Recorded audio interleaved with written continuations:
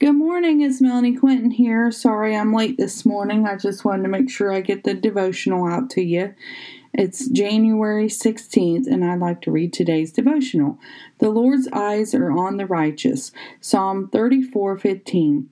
The eyes of the Lord are on the righteous, and his ears are attentive to their cry. But the face of the Lord is against those who do evil, to blot out their name from the earth.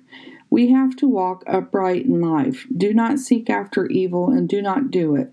It has been said, an eye for an eye and a tooth for a tooth. However, when Jesus came, it was said, if someone offends your left cheek, turn to them the right one also. Jesus wants us to choose the higher ground. He doesn't want us to return evil for evil. Instead, he wants us to show love in the midst of evil.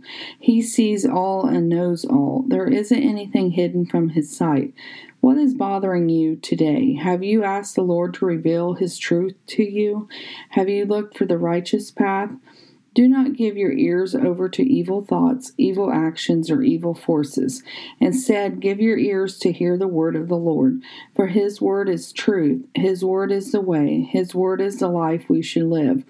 Set your feet on the straight and narrow path of life today. Do not go down the broad path that leads to death. Be attentive to what the Lord wants for your life today. Ask the Lord to lead you to the promised land. Ask the Lord to show you where there are things in your heart that need purged. He will cleanse you from all unrighteousness. Do you believe in this today? Do you receive it? Say amen and stand up against the enemy's attacks. You and I belong to the Lord of heaven and earth. Choose righteousness instead of evil. The choice is ours to make. What path will you walk down? Have a blessed day, inspired by God on January 16th. Thank you.